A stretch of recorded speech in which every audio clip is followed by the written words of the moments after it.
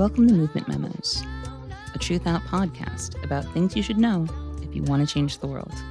I'm your host, Kelly Hayes. Tensions are high in the U.S. as lockdowns continue in some states, while others have begun to ease restrictions. Gun-toting right-wing protesters have staged AstroTurf events, demanding the economy be reopened, while doctors and scientists have continued to argue in favor of strict lockdowns to stem the spread of the disease. And stuck in the middle, we have everyday workers who either cannot escape the threat of going to work or who are becoming increasingly desperate for any means of income in the absence of government relief. What I hope people are considering as we debate our demands for stimulus and whether or not we reopen the economy is that we are fighting for the dynamics that will define our experience of a plague. We are not talking about a policy fight that begins and ends in the next few months. We are talking about our experience of a slow motion catastrophe of unknown duration. We don't know if this disease will slow down in the summer. It is presently thriving in some very warm and sunny environments. But if we do manage to slow things down, we are still looking at another wave of this in the winter that could be much worse. We are fighting right now for what our society looks like in its darkest hours. Economies can be manipulated. Their rules can be bent, broken, and redefined. That's not true of the coronavirus. There is no question which of these problems we should be prioritizing. Rather than sacrificing ourselves to the virus to save the economy, we have to transform the economy, as needed, to survive the virus. We have to be willing to change everything. And part of that will be changing how we assess the value of people's lives. Right now, many of us are being viewed as disposable by people who have significantly more power and money than we do. Even within the working class, there are gradations in how we experience crisis and how much we benefit from the subjugation and disposal of others.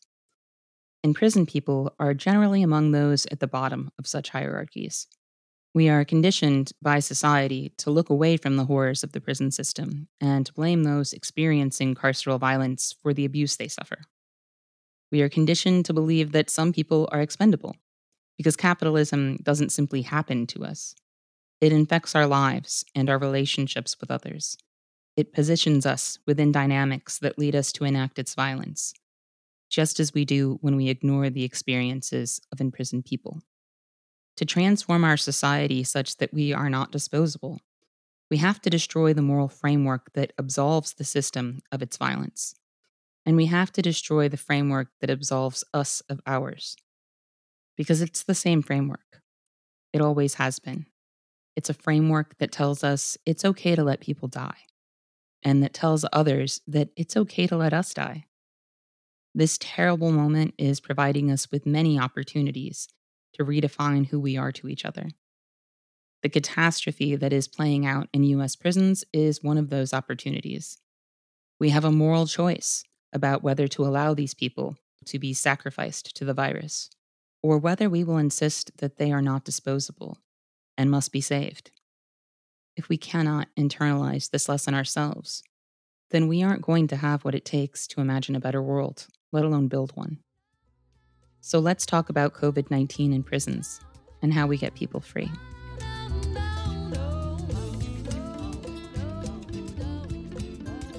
Across the United States, people are locked down in their homes to keep COVID-19 at bay. Meanwhile, millions of imprisoned people are trapped in facilities where the contagion is running rampant, creating internationally recognized epicenters of contagion. And while some Americans may not be concerned with the fate of prisoners in this moment, that view couldn't be more short-sighted or self-destructive. Today's guest is Alan Mills, the executive director of the Uptown People's Law Center in Chicago. Alan has been fighting for the rights of imprisoned people for decades and has played a key role in recent efforts to free prisoners who are locked in facilities where the coronavirus is spreading like wildfire. Alan, welcome to the show. Thank you. Love the podcast. Now I get a chance to be on it. How are you doing today, friend? I'm all right. It's a little lonely not having coworkers, and I hate the fact that I can't walk along the lake all by myself. But All things considered, I'm doing good. Glad to hear it, and so glad to have you on the show. During this crisis, the Uptown People's Law Center in Chicago has played a prominent role in the fight to liberate Illinois prisoners who are trapped in dungeon like conditions and, in some cases, surrounded by death. But before we get into legal maneuvers, I just want to clarify something for some of our listeners who may feel like they don't have the headspace to think about what happens to prisoners right now. Can you explain why that mindset is misguided? Well, first and most, I think, in some ways, most fundamentally, people in prison are not like some separate species. The Uptown People's Law Center started doing prisoners work when we were founded, not because we were particularly interested in prisons, but because it was people from Uptown who went to prison, and people from prison came back to the community. And the people who founded this organization thought that it was silly to think of somehow when they went behind a prison wall that they became not part of their community. And I think that's true all over the country. Most people in prison, 95%, get out. A lot of people on the outside end up going in. So to think that there's an impenetrable wall between prisons and people in the community is just wrong. People have to remember that what happens in prison doesn't stay in prison. If we really want to get rid of this pandemic, which is spreading throughout the world, we are going to have to solve the problem in prisons. You know, just because of the end of their sentence, 300 people a week are released from Illinois prisons. Those people are coming back to our communities. The question is, are we going to safeguard them so that when they come home, they're healthy? Or are they going to come home with an extraordinarily infectious disease? Allowing them to go home with a disease does absolutely nobody any good. We're also talking, in some cases, about prisons that are located in counties that don't have much in the way of medical infrastructure. Absolutely. I mean, we've already seen Stateville Correctional Center, which is the Illinois prison which has the most tested and confirmed COVID-19 cases, has overwhelmed Joliet's ICU beds and for a while its emergency rooms. But Stateville is located in one of the larger communities among our prisons. I look at Menard Correctional Center, which is way down in southern Illinois in Randolph County. Randolph County is one of the highest concentrations of COVID-19 in the state outside of the immediate Cook County area. And there are 2,000 prisoners there. In the entire county, there are 2 ICU beds. In the entire southern 18 counties in Illinois, there's less than 100 ICU beds. And that's where the plurality of our prisoners are. So if a lot of people in prison get sick, it's not only going to be a prison problem, it's going to spill out into the community and will crash our public health care system throughout at least the southern half of the state.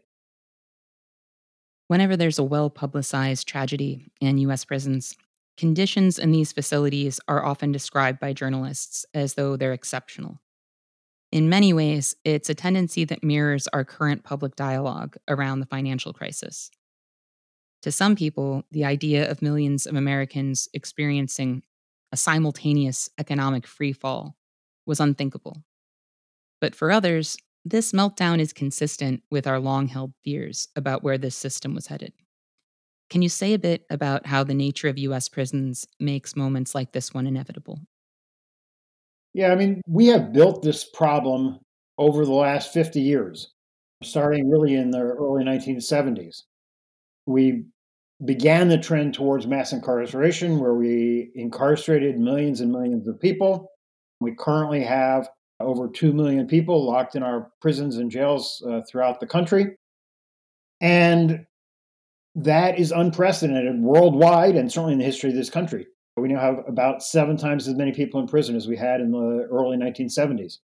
So, packing people into small spaces is in and of itself a recipe for disaster and has been for years. This is not the first outbreak that's happened in prison. We've seen that certainly with tuberculosis. We've seen that with the regular old flu that comes around. So, nothing here is new. But I would go beyond that.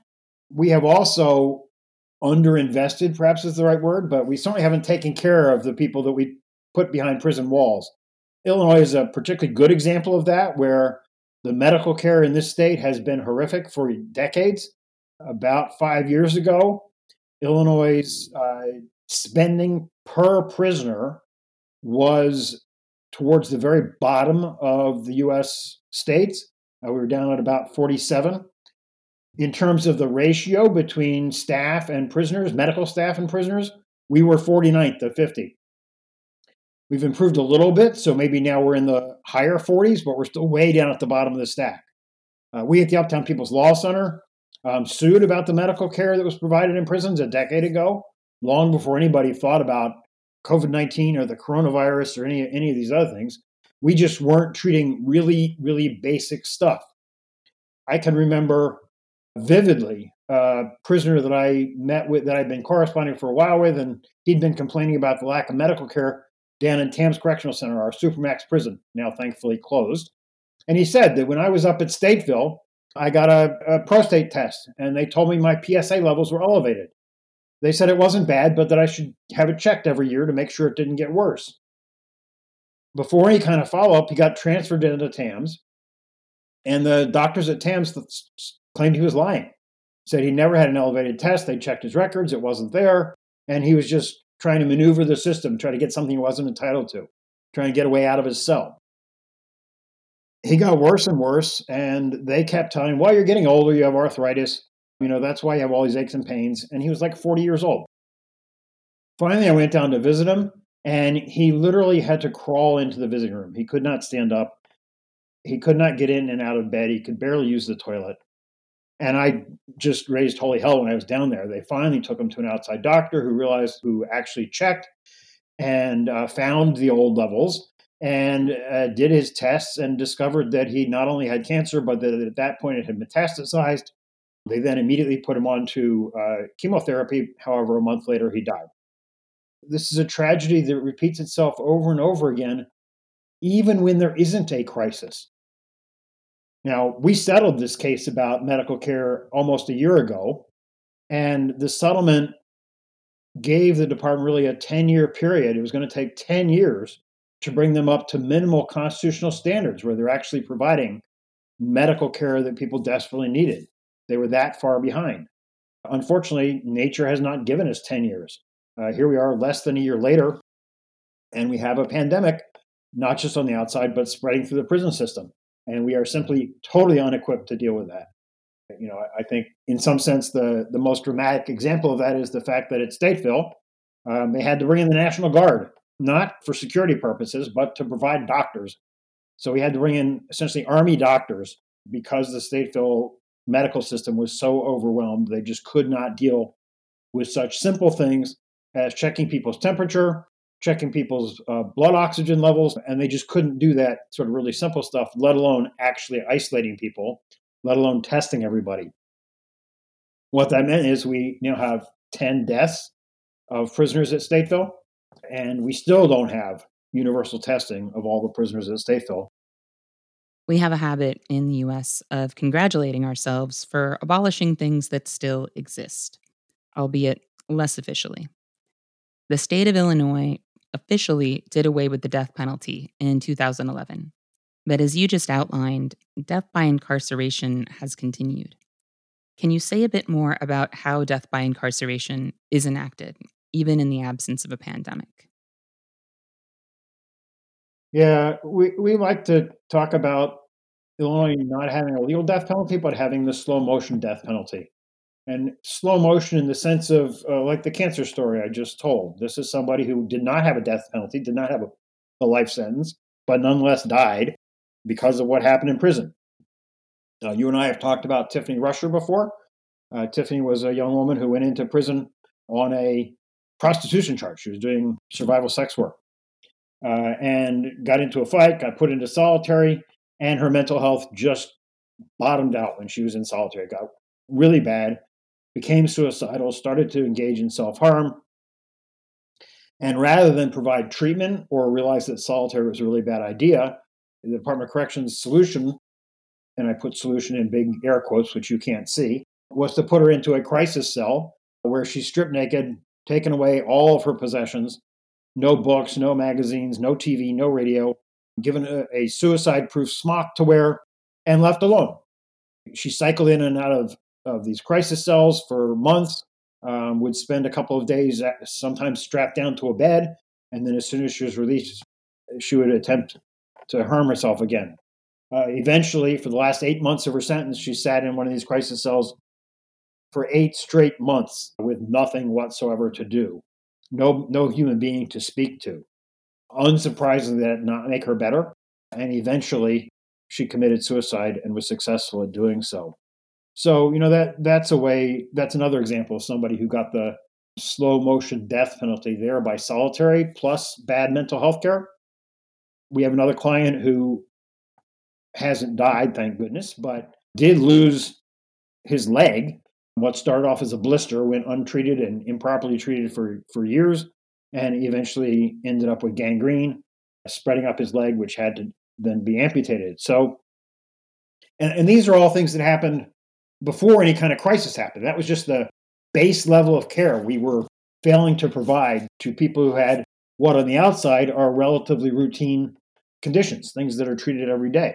But inside, even those routine conditions, if left untreated long enough, can end up killing people. And that's what we mean by a slow motion death penalty that Illinois and other states, I don't want to say Illinois is unique because it's not, but Illinois is among the worst. And we simply kill too many people. So, what has the legal fight to free imprisoned people due to COVID-19 looked like? Well, it's sort of proceeded on two fronts. The part that I've been most involved in is saying that really there's nothing you can do in a prison that will keep people safe. Simple things like what we now all know about social isolation, which is why the two of us are not sitting in the same room having this conversation. We're doing it remotely. Social isolation in a prison cell is impossible. You're talking about two strangers who inhabit a cell that may be as big as 6 by 12 or maybe as small as 4.5 by 10 feet. What 4.5 by 10 feet means is it's smaller than the typical parking place. It means that if you stand up and hold out your arms, you can't touch both sides of the cell with your fingertips because it's not that wide. You can touch one side with your elbow and the other side with a fingertip. It means that both people can stand up in the cell at the same time, but they can't both move at the same time in that cell. So the idea that in those kind of conditions you can somehow maintain a 6 foot separation is absurd. Other people live in open dormitories. We may have 40 people living and sleeping within a foot of each other. Again, it's absolutely impossible to keep 6 foot apart. But even people who have their own cell and are alone have to come in contact with staff over and over and over again. And staff, frankly, has been, from all we can tell, the vector that has brought the coronavirus into the prisons. If you think about a person's typical day, if they're in their cell, they get fed, which means a staff person is walking down the gallery, touching bars, touching trays, picking them up, handing them out. And each of those contacts is a pathway for cross contamination. Or if the guard himself got it from the outside and bringing it in, he could be handing that off to 100 prisoners in a day. If you think about movement, anytime you leave your cell, you have to be handcuffed. It's impossible for a guard to handcuff somebody maintaining a 6 foot distance. They have to be right up on your face. They have to be patting you down, touching your clothes, touching your hands, your legs, all of your clothing. That's what a pat down is. When we move people, we tend to put them into group cages. So, for example, we've heard lots and lots of stories where people's cells get searched. And during that search, what they do is they move people out of their cells, put 4 or 5 of them together in a bullpen while their cells are being searched. Again, there's no way with 6 guys or 5 guys in a small cage that you can maintain any sort of separation. And that's when coronavirus spreads. We had a tragic case at Stateville where somebody had been separated because they were positive for coronavirus. And then apparently he got into some oral dispute with the nurse about how they weren't really taking his temperature properly, and I don't know the details there. But at any rate, somebody decided that he had violated some internal rule. So they decided to send him to solitary, walked him over to solitary where they did not have positive people. Within a week, everybody on that same unit tested positive. So the very idea that somehow we can isolate people in prison cells and keep them safe, we think is just wrong. So we've been pushing the governor to use all the tools that are available to him to get people out of prison. The only way to stay safe in prison is to leave. So we've been asking, the governor has in fact commuted sentences of a dozen or more people. I am just going to briefly interrupt us with a pre recorded fundraising appeal because Truth Out is a nonprofit news publication that has thus far survived the decimation of independent news. But we can't create independent news on a corporate landscape without help from readers and listeners like you.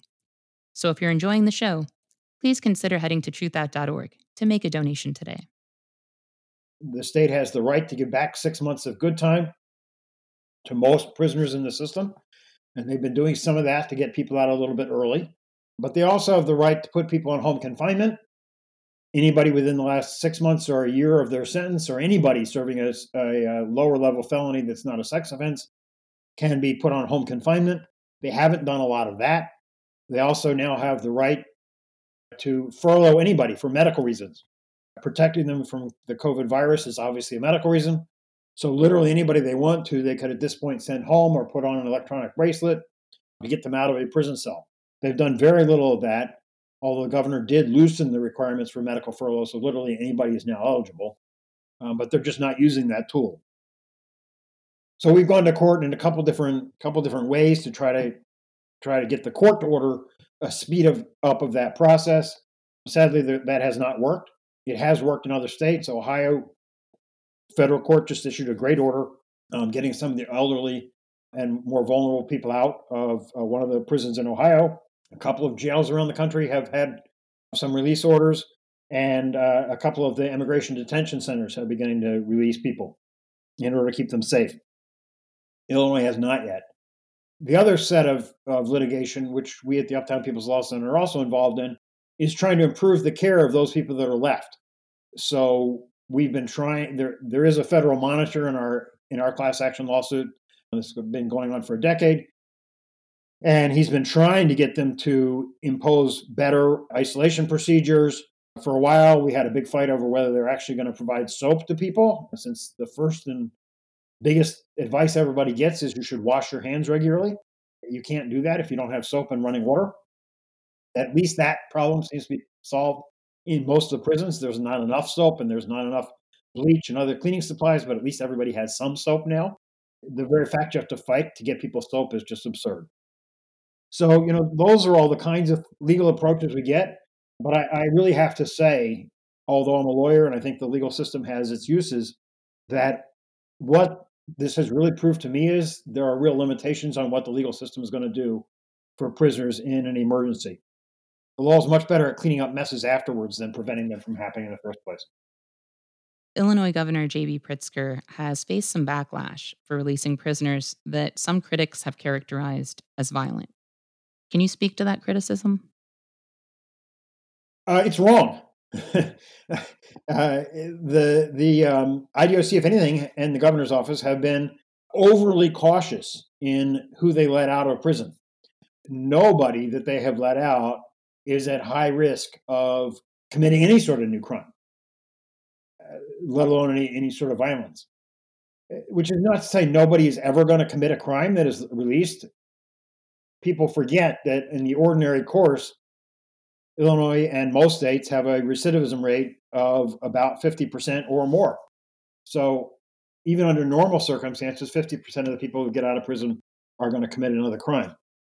So to require that any sort of reform be 100% successful and have a zero recidivism rate is just absurd. That's not the way the society is set up. We wouldn't have 2 million people in prison if it was easy to stay out.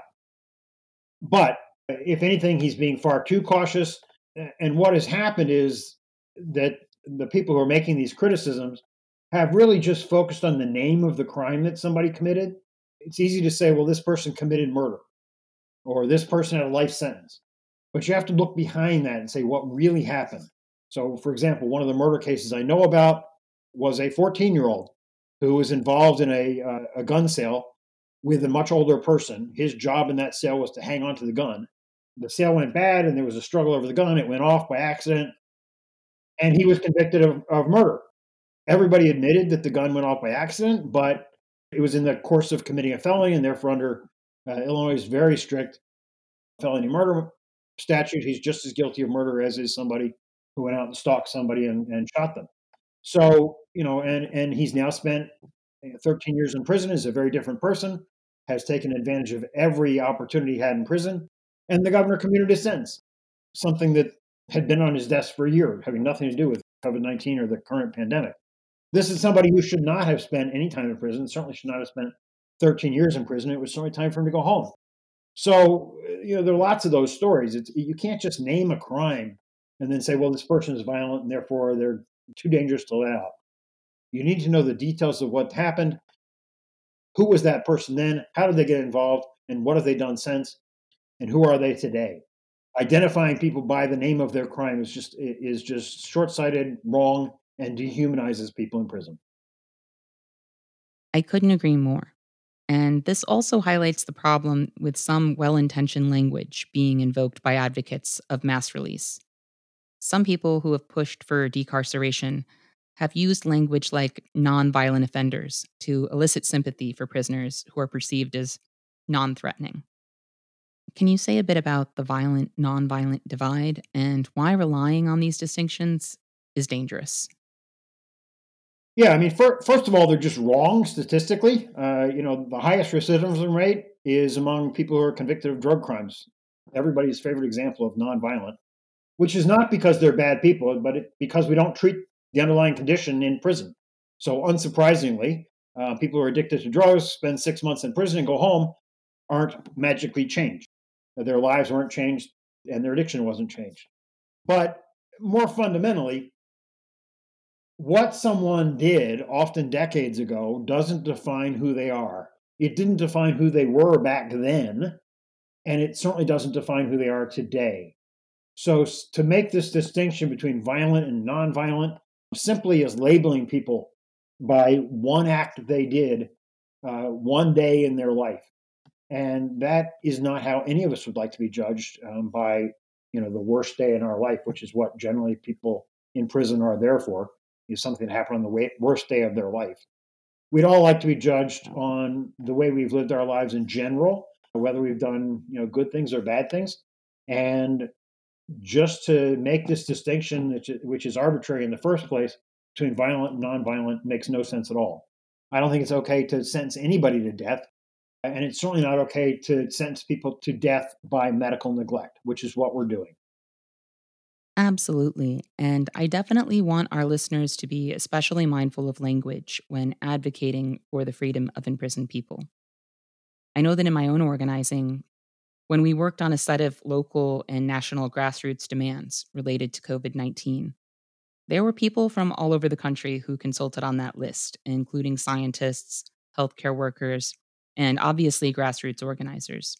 So it was no simple matter to devise language that everyone would be comfortable with. And we knew we were going to fall short and even acknowledge those limitations in the document. But looking back at our demand around prisons and COVID 19, I wish we had only talked about mass release. We did talk about mass release, but we also talked about what care should look like inside prisons. And while we know that not everyone will be released, and we do want higher standards of care for people trapped inside, we know that organizing within this system, if we asked for a mile, we're lucky if we get an inch.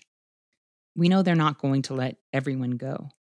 But I feel strongly that what we should be aiming for is life and freedom for as many people as possible, and not trying to negotiate for lesser outcomes. There's also a difference between what's leveraged in court and how we appeal to people narratively, and how we convey the values behind our demands. And I just hope that's something that people who do the kind of work I'm involved in are critical of, in terms of assessing the ways we can improve our demands, improve our language, and improve upon the vision we are presenting to the public.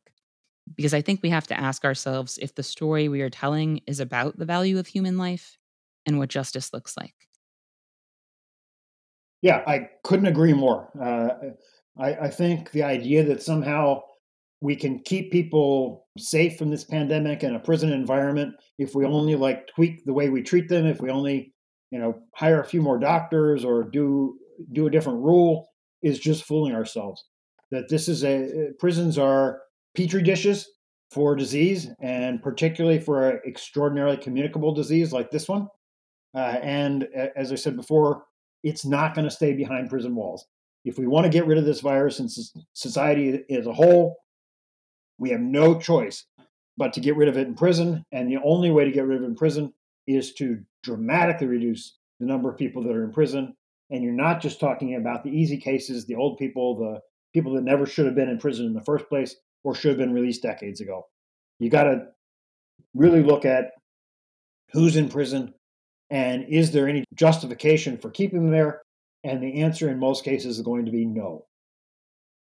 I don't think that most people in the US realize that in the late 60s, there were actually discussions about whether or not prisons had outlived their usefulness and should be abolished altogether. Of course, all of that changed as a shifting economy and the destruction of the welfare state created a broadening criminal dragnet. These mechanisms have facilitated the violence of capitalism by separating so called productive members of society from people who are deemed surplus. Some of the people who were incarcerated during the early prison boom of the 70s and 80s are now elders who are trapped in the path of COVID 19. In a sense, millions of tragedies have delivered us to this moment, which could serve as a breaking point for an untenable system. Can you tell us what has historically happened when conflicts over prison conditions come to a head, and what you hope will happen instead? I think it's important, and people really don't realize who is in our prisons these days. Back not that long ago, the typical prisoner is what a lot of people think of a 20, 25-year-old, usually man, who has committed a violent act and is being punished for that. Today, in Illinois, for example, over 45% of our prisoners are over the age of 50. We have a couple of dozen who are over the age of 80. This is the result of decades of truth in sentencing, mandatory minimums, and a bunch of other laws that have gradually increased the amount of time people spend in prison so that what used to be a young person's facility has turned into a senior citizen home. So, I think that's how, in some sense, how we got here today. But your larger question really goes to how did we end up with so many people in prison at all? How did we end up with this situation where a large part of the public is willing to write off prisoners? And I think that there were some real turning points historically where that happened.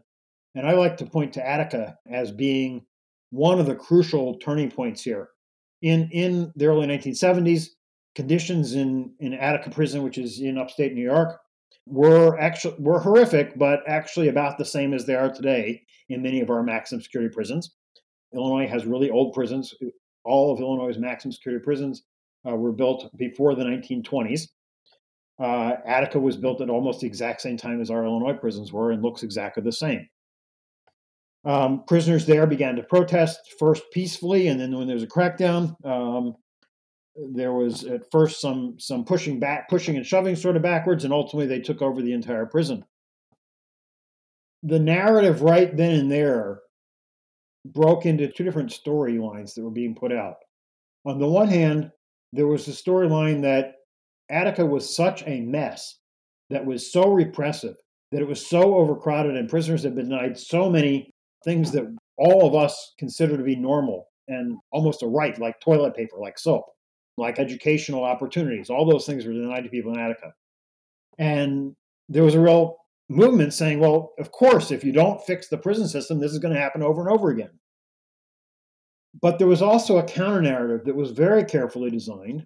And because of the work of some really good historians like Heather Thompson, who wrote an entire book about the Attica experience, Blood in the Water, we know that it was a very intentional, that before the takeover happened, then Governor Rockefeller met in his pool house with people from the Department of Corrections, from the local state's attorneys, from the state police, and they all came up with a narrative. And they all came up with this narrative that this was the radical black people who were causing this problem. Even though, in fact, everybody, whites, Latinos, and blacks, all had a leadership role in the movement and were supported by outside organizations covering all of the ethnic groups. But the narrative that came out was very much that this was a black person problem and that these people were animals. And this was frankly coordinated all the way up to the White House. because Nixon did us the favor of taping all of his conversations. There's a audio tape of a conversation between Nixon and Rockefeller where Nixon says, "Well, this is the blacks. They're doing this, right?" And Rockefeller says, "Yeah, it's the blacks." And Nixon says, "Well, then you won't have a problem." And the next day, Rockefeller authorizes the armed takeover of the prison. And as a result of that, over a dozen people were killed. The original narrative that was put out was that the people being killed were the prisoners who were slaughtering the hostages they had taken. We now know that was completely false, that not a single hostage was harmed by any of the prisoners. Rather, the hostages were all killed as a result of the takeover by members of the National Guard or sheriffs or anybody else who had a gun there, as were the prisoners. So everybody died of bullet wounds. Nobody died of anything that the prisoners did. But that's not the narrative that went out. The narrative was these are animals. We had no choice but to take them back over again. They were slitting people's throats. They even made up a story that they'd emasculated one of the guards. I'm using a knife, and all that was totally false. But nonetheless, that narrative that somehow prisoners are different from those of us that are on the outside, that somehow they are uncontrollable animals, that the only way to punish them is to deprive them of everything. That narrative won out.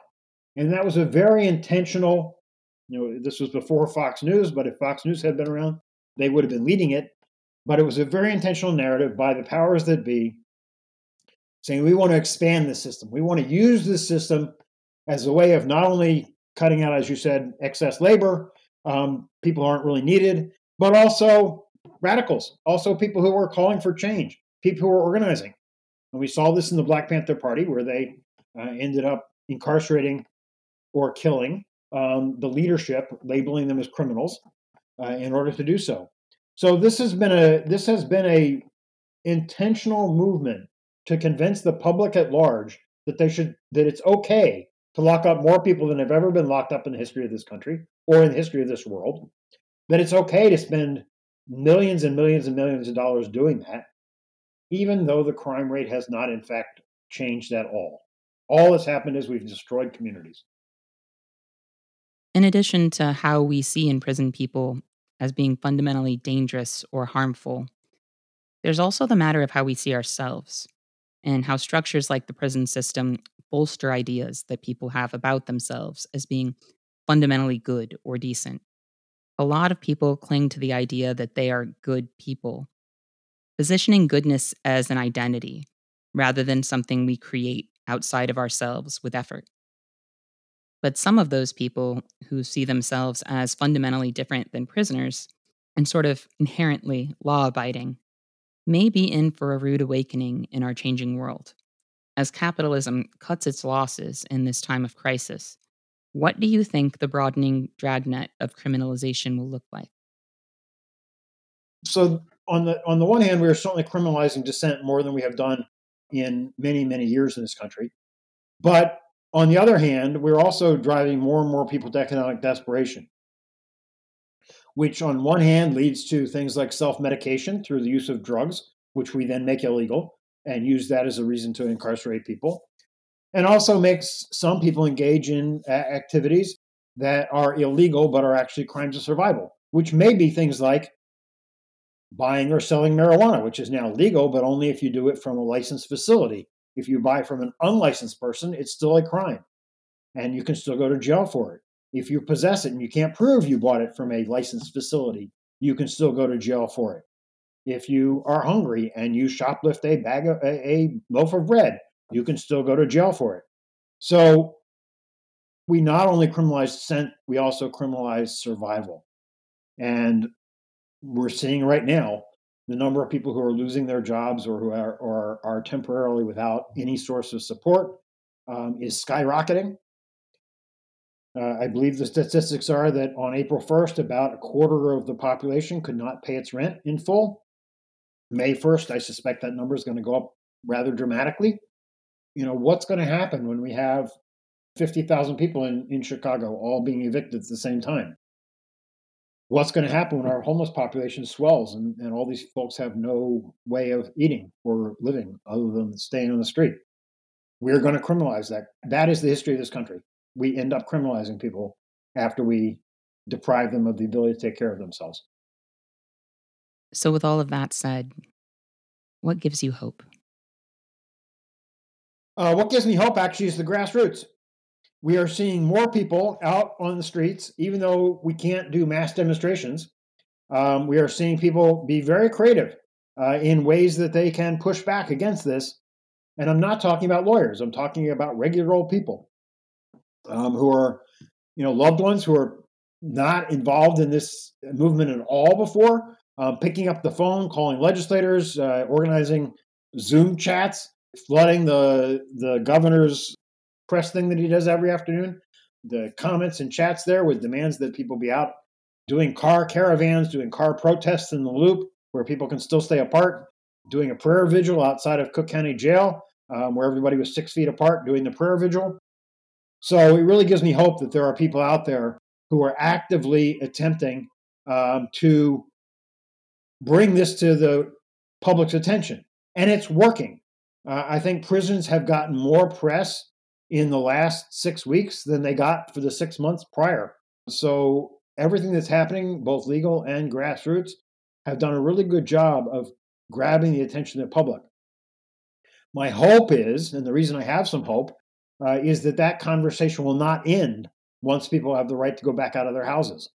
That this is forcing society as a whole to re-examine a whole lot of things, but in particular, the question of who do we have locked up? Why are they there? And do we really need in this country 2 million people to be locked in cages?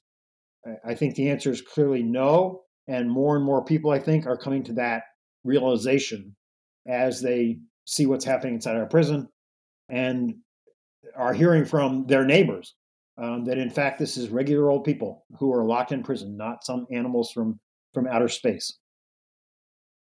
Well, if any of our listeners are riled up and eager to get involved, you can support the work the Uptown People's Law Center is doing by visiting their website at uplcchicago.org. And if you would like to learn more about efforts to support imprisoned people via mutual aid, you can go to the website Beyond Prisons, and that's at beyond-prisons.com. And Alan, I want to thank you from the bottom of my heart for joining us today and for all that you do. Thank you, Kelly, and thank you for doing such a great podcast every week. I also want to thank our listeners for joining us today. And remember, our best defense against cynicism is to do good and to remember that the good we do matters. Until next time, I'll see you in the streets.